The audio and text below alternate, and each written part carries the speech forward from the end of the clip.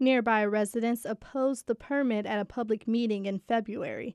The DEQ says it has imposed some restrictions to address concerns. Mayor Ken Siver says he does not believe the state's provisions are enough. Although the DEQ says that they follow their guidelines, we do not feel that their guidelines are stringent enough when it comes to a developed area. Siver says the city has a moratorium on oil drilling in Southfield until April 28th. He says he's working on an ordinance to prevent oil drilling in the city's residential areas. I'm Brianna Tinsley, WDET News.